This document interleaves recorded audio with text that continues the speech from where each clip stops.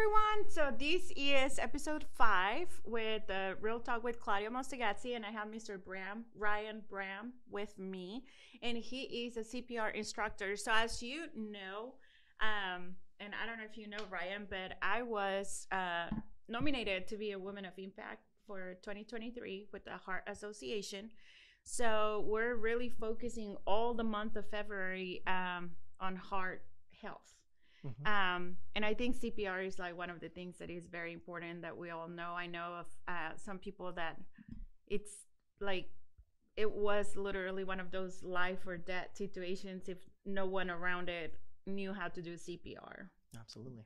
Mm-hmm. So tell me a little bit about you. Like, so how do you become a CPR instructor?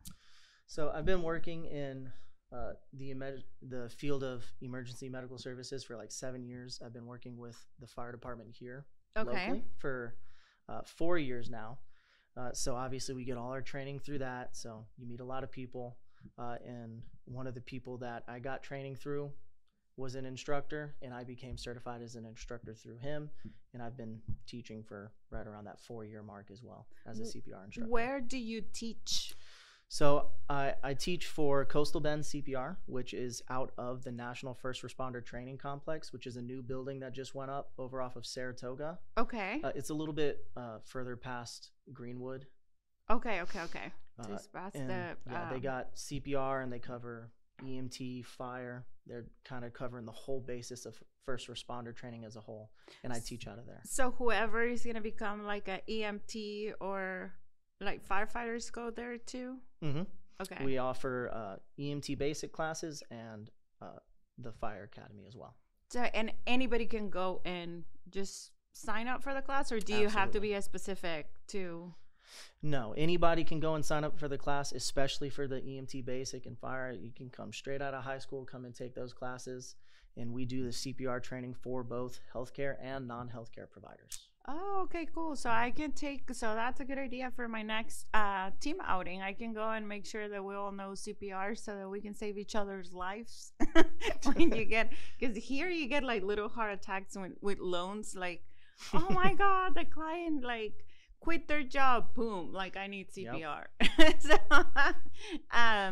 So how busy are you guys? Like, do you see a lot of response? Like, do you have classes like every day or? Yeah, so like I said, I work for the fire department, so I'm on shift every third day. We work for 24 hours, then we have 48 hours off. So you're currently a firefighter? I'm currently a firefighter. Okay. I actually work tomorrow. Where, what station? I'm at Station 6, which is the one like Weber, Saratoga area, where that Miller's is. Yeah. I work at that one. I've done a lot of loans for firefighters. Yeah. Hence Mr. Brown. I know that James Brown, I know he retired. Yes. Captain James Brown. And then I did a loan for Eric Teo.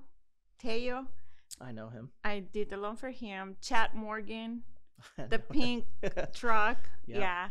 I did a loan for him too. Oh, I have helped a lot of firefighters out there. If I forgot to mention anybody, I know I had, because I have done a lot of loans for them. Well, that's There's a lot of us.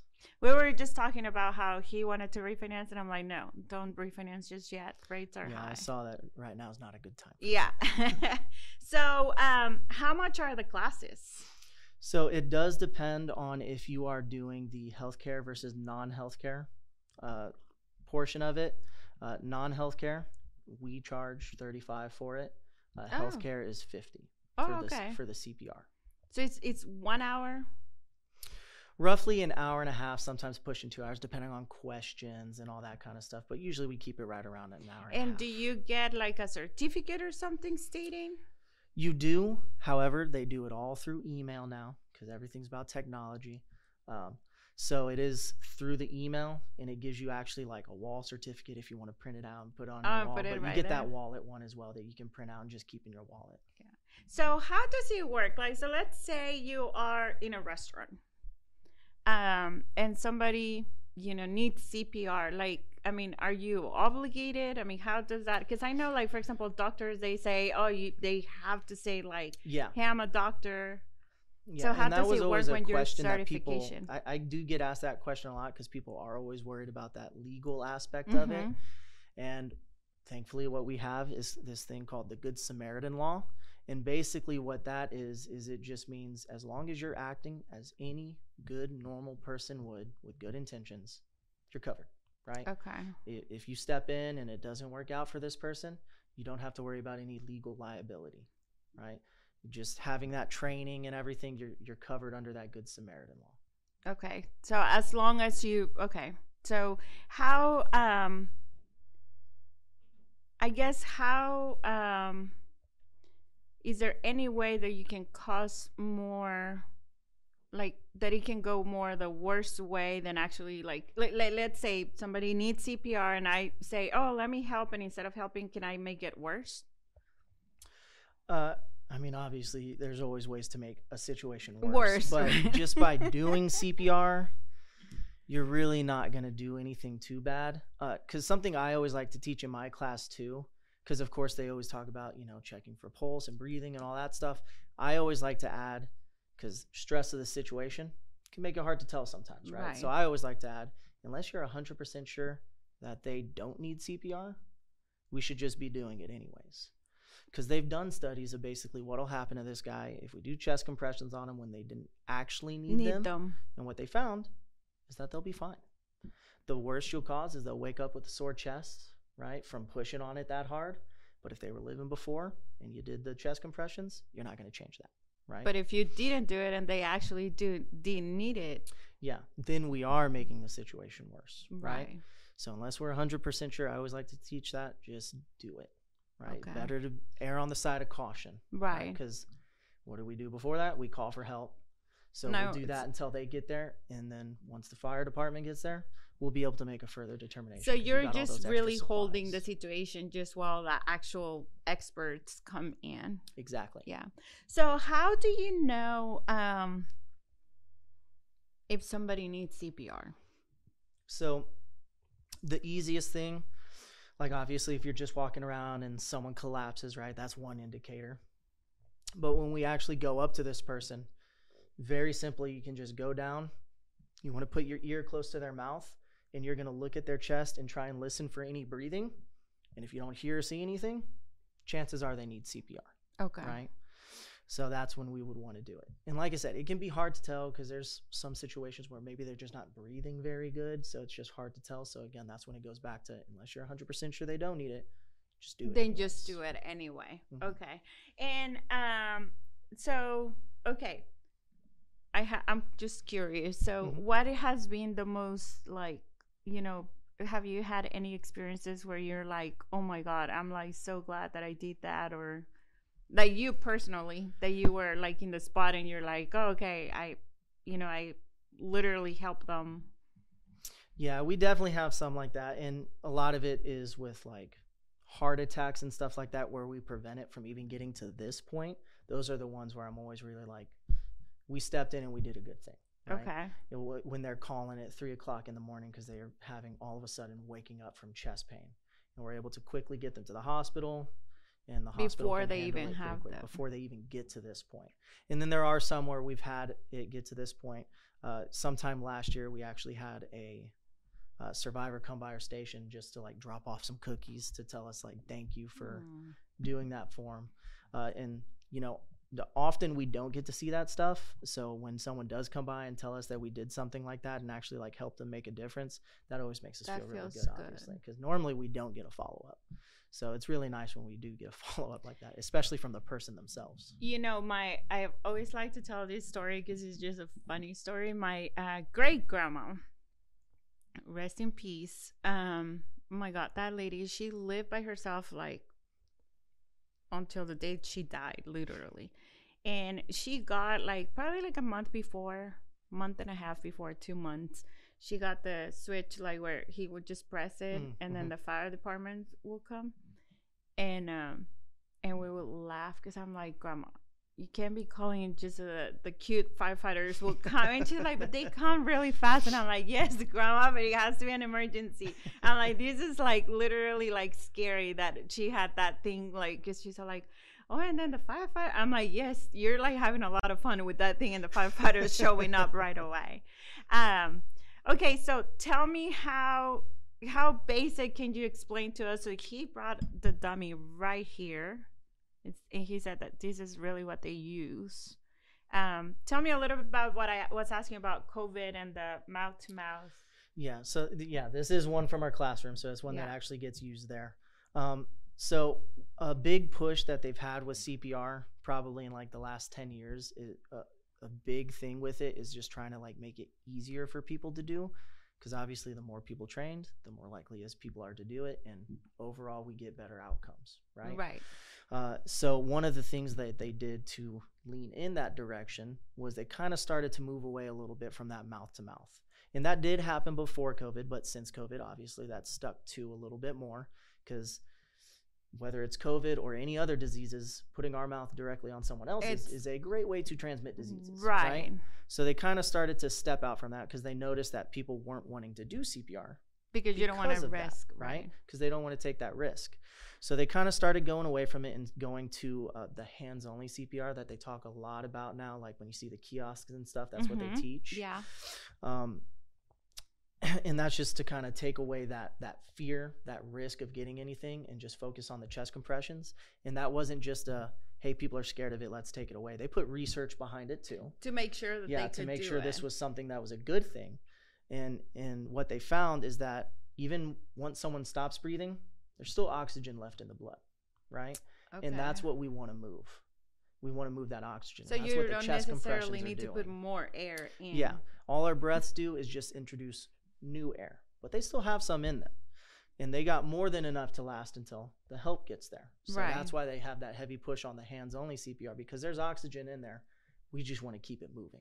Most importantly to the brain. Okay, that makes sense. So that's why they've gone to the hands-only CPR. And in terms of keeping it simple, if all you can do is just the chest compressions until help gets there, you are absolutely making a better situation for this person. I see. And speaking from my experience with the fire department, like I said, we make these calls on a more regular basis than the average person sees. Right.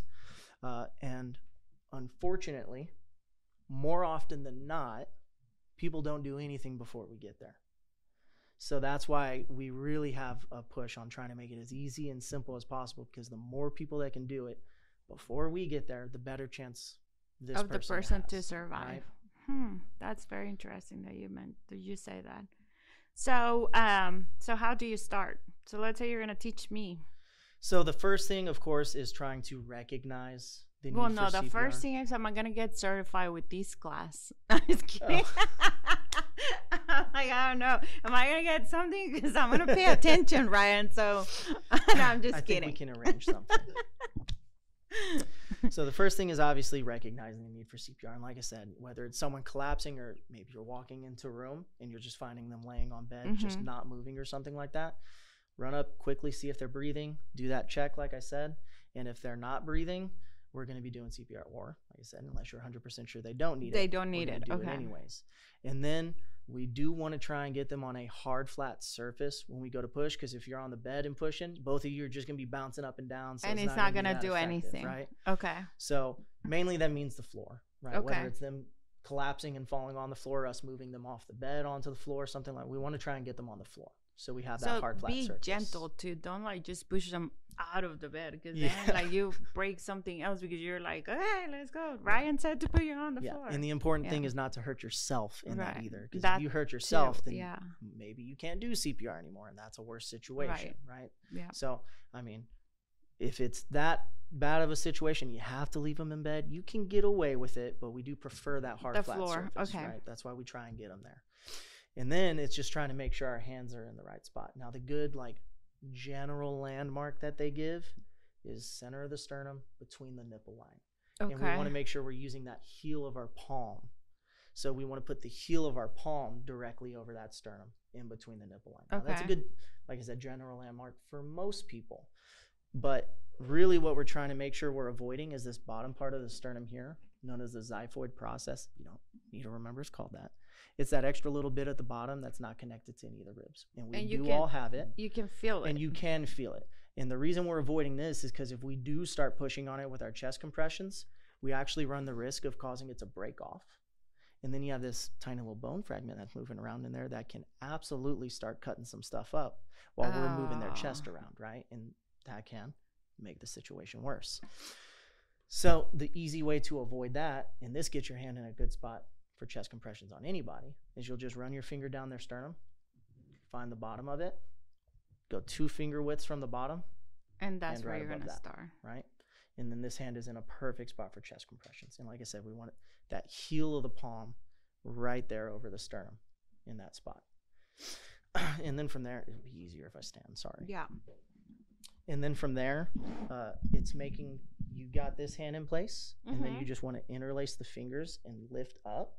And the only reason we're really doing that is because we're not actually trying to move the entire chest up and down with our compressions. It's just in the middle. We really just want to move that sternum up and down. That's what makes our chest compressions effective, moving that. So we're really just kind of lifting up to make sure all we're touching is just the sternum, right? So then from there, you just need to make sure that you're locking your elbows, because what that'll do is it'll help us not do the Grey's Anatomy style chest compressions that we're so familiar with, You're right? telling me that those are not real? I hate to break it to you, but those are movie chest compressions. Man, Yes. I cannot believe that. Yeah, they're not going to be quite as effective. So we want to keep the elbows locked. Okay. And then we want to, and this will be easier when they're on the floor, but we want to try and get directly over them, like we're leaning directly over them. So much so to where if we moved our hands out of the way, we would fall chest to chest with them. Okay. Right? Directly over them. And then with everything in place, we bend at our waist, and we're just going to let our upper body weight help us do the chest compressions, because we're trying to move it a good distance, right? So we're going to let our body weight just help us accomplish that. So it's a full body up and down. Now you're touching bones in there. You're not. Yes. Can you break them? So that is a common thing that gets talked about with CPR, breaking ribs. Now, you aren't technically breaking any ribs. So you're not breaking ribs like you would think of breaking an arm, right? You're not fracturing them like way out here. What you will do is you'll cause the sternum to separate from the ribs. And those are joints like any other joint in the body. So it's more like dislocating the sternum. Now, why people say it's breaking ribs is because it's something you hear and it is something you feel when you're the one initiating the CPR. Oh, wow. Right? So it's something to be aware of, but like I said, it's not causing them significant harm if you're doing that. And if they're not breathing, that's probably it's better to have that than not to breathe. Exactly. Okay. And the healing process for that anyways is literally just time. They're not going to do anything to actively treat it. Right. They just work their way back and then they're fine after a while, right? How hard do you go? So it takes a pretty significant amount of force because we're aiming to move their chest 2 to 2.4 inches. Oh, and that's a pretty good distance, right? So you're really leaning your body weight into them. And so I always just say literally just push as hard as you can, because that'll get you to those 2 to 2.4 inches. So, okay. So now I'm going to ask the stupid questions because I know I'm going to sound a little bit stupid, but oh well. So basically what you're trying to do is pump the heart. Correct. Okay. Yes. So you're like pushing so that pretty much what Grey's Anatomy says, like do it with your hands, and then they open, like start doing that to the. So that's what you're trying to do when you're doing that, is pumping the heart. Correct. So that the blood, and that's keeping all that blood and oxygen and everything moving. Okay. Yeah. Now, is there a specific pace? There is a specific pace we're aiming for, and it's 100 to 120 beats per minute. That's where they teach that song, Staying Alive, right? You can sing that while you're going. Get you to at least 100 beats per minute. It's Staying Alive. I need to hear that song because I don't know which one is it, but okay. Yeah. And there's multiple songs. Another song that fits in that category that most people know, Baby Shark. That actually works too. Really? Yes, it fits into that 100 to 120 beats per minute. And it gets you there. And there's actually a lot of songs that fit into that, but those are just like the ones that people tend to know. Now, something I always like to teach too, and this is more my class specifically than all classes, but I always like to mention the fact that those numbers exist, right? We have the 100 to 120 beats per minute, as well as the 2 to 2.4 inches of depth. And those numbers are obviously good to know because there's research behind those numbers. They exist for a reason, right? But I always like to try and remind people of the fact that, again, this is a very stressful situation, right? Especially if this is a family member or something like that. Oh, yeah. And our brain stops working as good in situations like that, right? Because you're under stress, so yeah. So it makes it a little bit harder to recall those numbers. So something I always say to make it as easy as possible to remember is, instead of trying to remember all those numbers or any songs or anything like that, if you just keep repeating to yourself to push hard and push fast, that gets you into an effective range. And what I mean by that is, when you're there, you're literally just repeating, push hard, push fast, push hard, push fast, push hard, push fast. As fast as you can say it, do your compressions, and it gets you into that effective range for both the speed and the depth. And it's just easier to remember than a bunch of numbers, right? Or the song. I mean, I'm telling you, if I have to give you CPR and I have to remember a song, forget it. I'll make sure that I'll go to your funeral, because it will be my fault. Literally. That's why I like to point out that, because you're literally just repeating what you know you're supposed to be doing, which is push hard and push fast. Okay. Right? Now, how long? So if we're doing the hands-only CPR, because if we are gonna keep going. Again, if you're with me, I might be like, okay, let me call it. I watch Grey's Anatomy so much. I'm sorry. This is not fun stuff. This is serious stuff. I'm just saying. But okay, so how long do you do it So for? if we're doing the hands-only CPR, which will be most of the situations, right? If what we're doing is the hands-only CPR, how they teach it is we're actually gonna do it without stopping until the help gets there, or that AED, someone finally brings that, right? Oh, Otherwise, wow. we're not stopping. Now, if you do have the luxury of having other people with you that are trained and can do chest compressions as well, switch or whatever. Switch when you start getting tired, because we really want to keep those chest compressions as effective as possible. So, hitting the numbers that we're supposed to aim for. Right. So if you start slowing down or getting too shallow, then we should be switching off if you have other people with you. If it's you by yourself, you're just going to have to keep going and try and basically muscle through it until the help gets there. Really. How long does it usually take for a firefighter to show up? So in Corpus, I can speak on us. Here in the city, it usually takes our department around 5 minutes to get there for someone to get there. So not very long. It's not that long.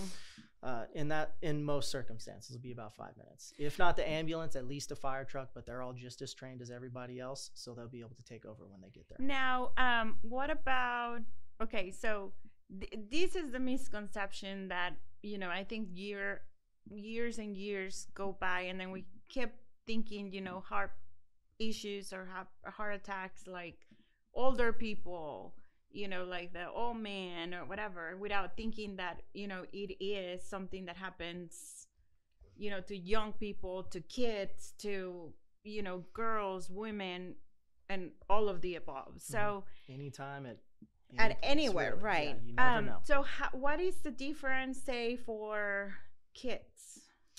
So with kids, in general, there's really not that much difference, especially in terms of the hands-only CPR. They're not breathing and all that. We're still going to be doing it. Now, still want the hard, flat surface. The difference with the chest compressions is they say we can use one hand on a kid. And that's just because their chest is smaller and less developed. Right. So it doesn't take us as much effort to push their chest an appropriate amount. So we can get away with the one hand. One. Now, the depth is also going to change for kids. Okay. Because, again, they're smaller, right? So they also don't give us an exact measurement for kids. And that's because they come in a wide variety of sizes. Right. 1 inch on a 1-year-old is very different from 1 inch on a 3-year-old. Right. So instead of an exact measurement, they tell us to aim for a third the depth of the chest. Now, what does that mean? Basically means if you're looking at them from the side, you're going to, from the top of their chest to their back, you're splitting it into thirds, and you want to move it that first third of the way. Do you want to go through it? That's what that means. And again, I always like to point out, pretty hard to tell in the moment, right? So if you can keep repeating to yourself to push hard and push fast, it gets you into an effective range. You're in a good time spot. What about pregnant women? So it doesn't change at all on pregnant women. Same. We treat the chest compressions exactly the same way. The only added thought to it is you're not only helping mom, you're helping baby, right? There's two lives there now. So we definitely want to be giving our best effort in that case if we can, and get help there as fast as we can. To do it, right. And then babies, because I have seen those like with just the finger. Or is that not a thing? No, that's that just is a thing, Grey's Anatomy for thing. babies, again, it's because of how small they are compared to the other age groups. One hand covers way too much of their chest. Right. So they show the 2 fingers. And it's really front 2, middle 2. Honestly, whichever's most comfortable for you doesn't matter, really. Just go like that. But 2 fingers, same thing. Center of the sternum between the nipple line. And we're, just like with kids, aiming for that third, the depth of the chest. And it's the same speed, 100 to 120 beats per minute. That doesn't change for any of the any age groups. size or any That's exactly age. the same across the board. Okay. It's just that depth that kind of changes. So this is very interesting. Actually, I'm gonna go and take Alexa, my daughter, to go and take. We need to go and take the class. So you said it's $50 for the healthcare card. For the healthcare it's card. $35. And it's $35 for just a regular person. For a regular CPR non-healthcare. How many people do you have in the class? It ranges widely. I've done as small as like 5 people. I've done as big as like 30.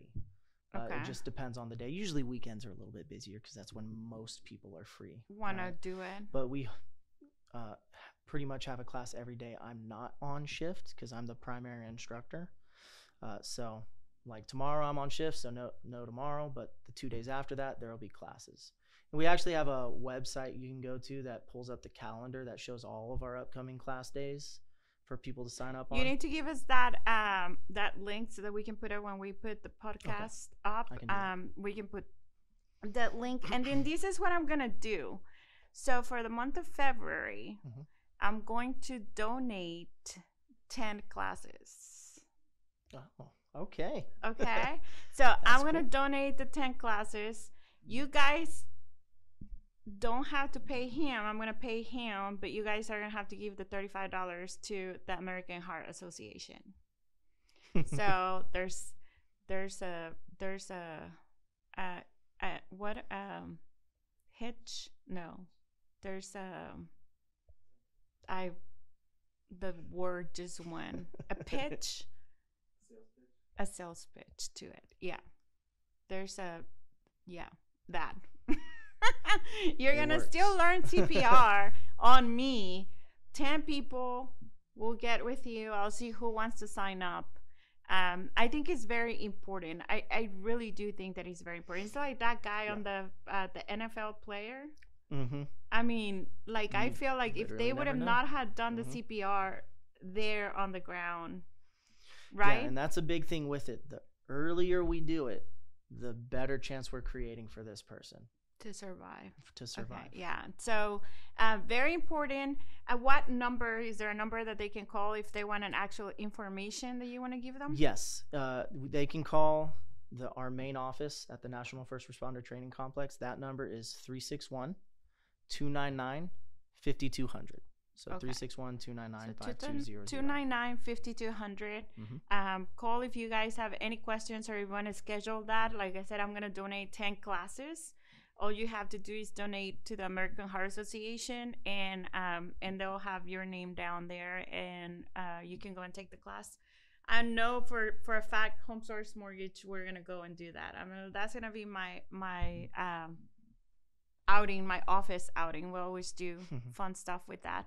I really appreciate you coming and making sure and explaining us all how it works. And I think I feel better with I have issues with that whole. I always had issues with the whole mouth to mouth. Yeah. So I'm like, I don't know if I want to do that. So these actually, that's a general consensus. Yeah, I can do that. So if you guys have any questions, check the calendar. I think this is very important for us to know and not to forget. So tell them 3 things that they should do to be healthy, heart health. Obviously, trying to maintain some kind of exercise is good, and it doesn't necessarily have to be heavy lifting weights or anything like that.